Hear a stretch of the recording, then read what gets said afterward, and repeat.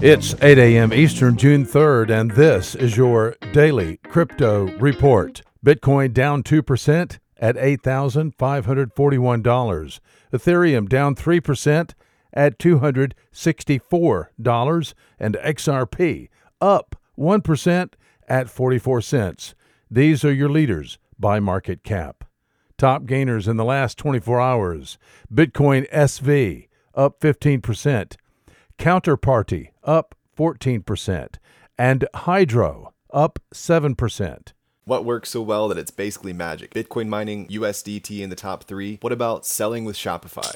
Shopify is the global commerce platform that helps you sell at every stage of your business. From launching your online shop to, did we just hit 1 million orders? Shopify is there to help you grow. From their all-in-one e-commerce platform to their in-person point-of-sale system. Wherever and whatever you're selling, turn browsers into buyers with the internet's best converting checkout, up to 36% better compared to other leading commerce platforms. Sell more with less effort thanks to their new AI solution, Shopify Magic. My favorite thing about Shopify is no matter how much you want to grow, they have the solutions you need to take control and level up your business. Shopify powers 10% of all e-commerce in the US and millions of other entrepreneurs across 175 countries. Plus, Shopify's award-winning help is there to support you every step of the way. Businesses that grow with Shopify. Sign up for a $1 per month trial period at shopify.com/DCR, all lowercase. Go to shopify.com/DCR to grow your business, no matter what stage you're at. Shopify.com/DCR.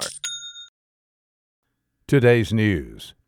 Walmart has joined MetaLedger, a consortium blockchain for tracking the provenance of pharmaceuticals.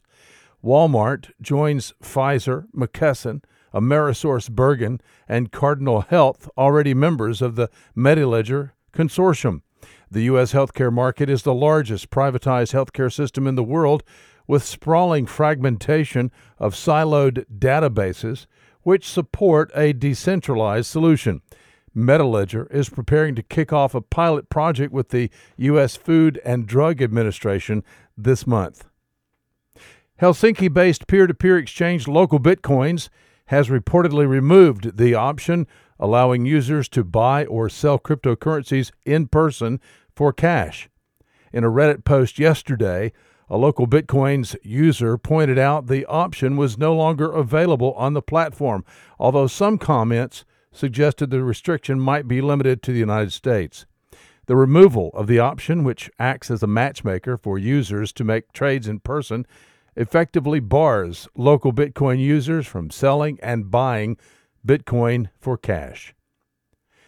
And finally, the Commodities Futures Trading Commission is in talks with Facebook about Facebook's proposed global coin. No Facebook application for the stablecoin has been submitted to the Commodities Futures Trading Commission yet.